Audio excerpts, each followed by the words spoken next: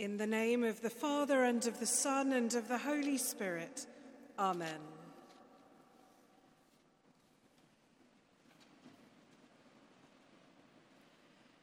She was dying in a pale hospital room a very long way from the colourful African capital in which she had been born. Her skin had taken on that fragile translucency which often marks the transition from this life to the next. And it was dry, too dry for comfort. So, drenching my hands with perfumed oil, I began to massage her feet, burnishing them until they regained just something of their mahogany glory once again. And the smell of ginger and the smell of spices filled that hospital room. And it seemed to me we shared holy ground. The impact of an art installation called Holy Ground has never truly left me. If you ever get the chance to see it, I'd encourage you to do so. It consists of a collection of shoes, paired with the stories of their owners, who are Christians from all around the world. Its creator, the artist Paul Hobbs, says, "The stories are short statements about what it means for each person to believe in Christ in their particular situation. Among those represented are a thief, a refugee, the despised, the rejected, people whom Jesus specially sought out, as well as those who have known great opportunity, wealth, and success.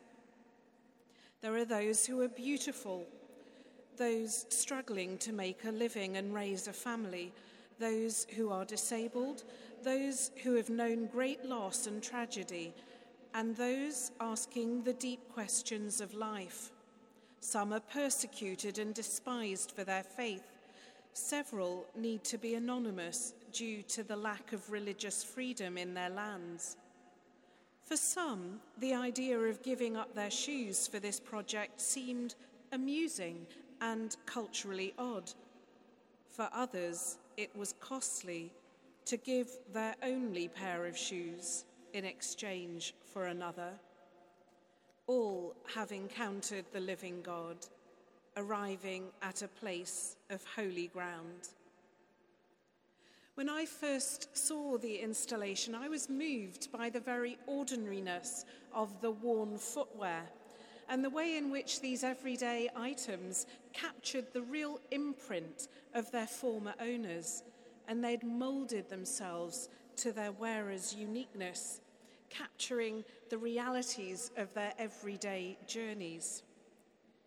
To view something as intimate as shoes, moulded to the distinct shape of individual feet, truly seemed to me to be holy ground, a reminder that we each stand or sit or kneel or crawl or lie and trace out our life journeys on this earth, our common home, our literally common ground.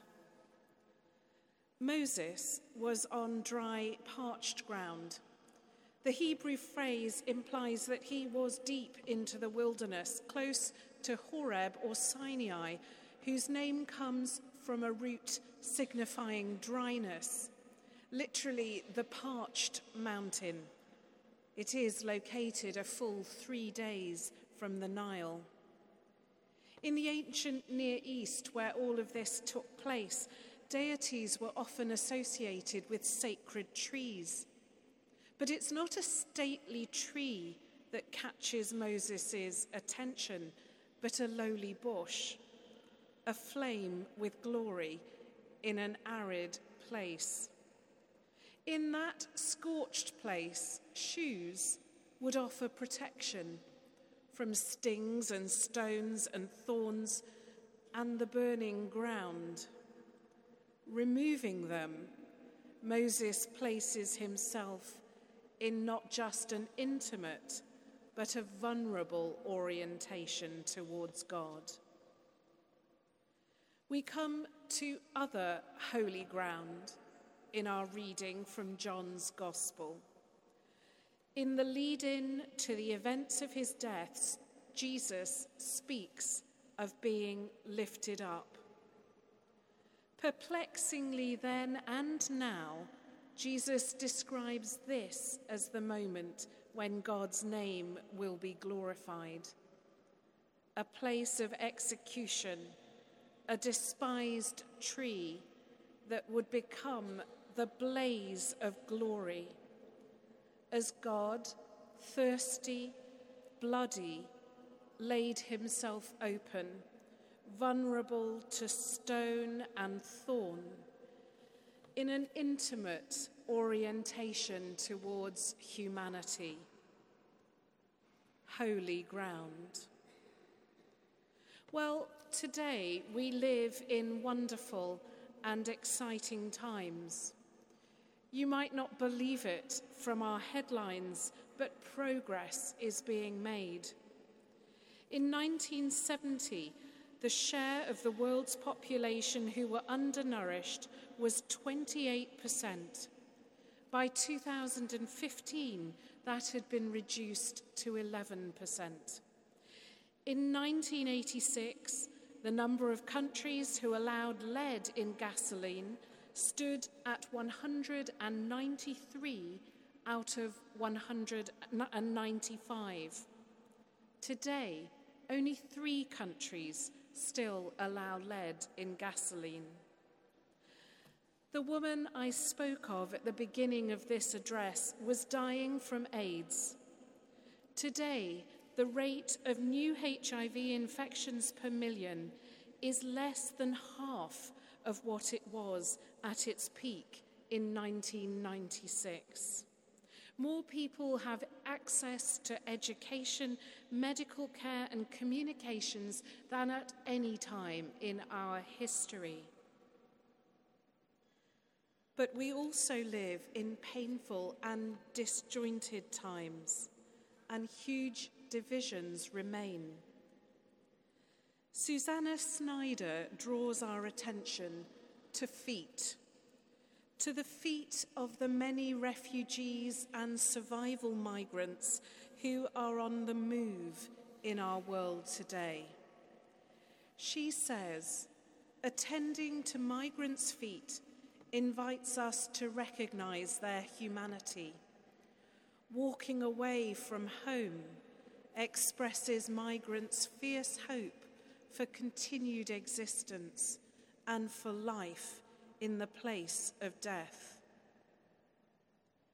The truth is that while some of us have the luxury of placing our feet on plush carpet or beautiful marble, or we can encase them in designer goods, others in our world walk in search of safety or tread fearfully when it is our turn to have our mobility assessed for the personal independence payment assessment.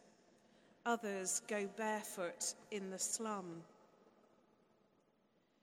Going back to John's Gospel once again, between the time that Jesus spoke of being lifted up and when his own feet would be pierced by nails on that sacred and glorious tree, he would do something remarkable. He would kneel in the presence of his closest friends and lift their feet, washing them off of the grime of the day and wiping them clean. He did this even for the one who would lift up his heel against him and betray him. And Jesus said, "If I, your Lord and Master, have washed your feet, you also ought to wash one another's feet." I have to confess that I have almost a favourite joke. It's by Billy Connolly, a British comedian. It goes like this: before you judge a man, walk a mile in his shoes. After that, who cares? He's a mile away and you've got his shoes.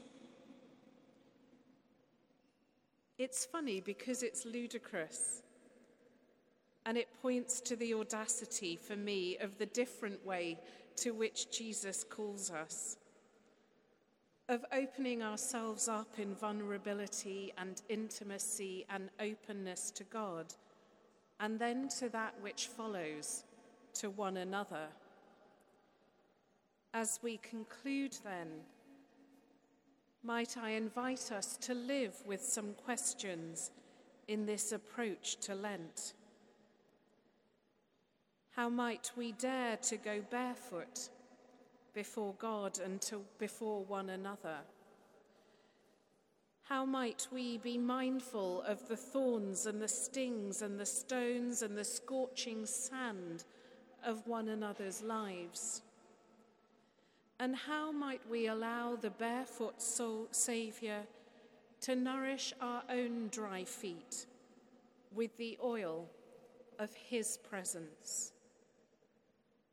If we dare to do so, we may find indeed that we are on holy ground. Let us pray.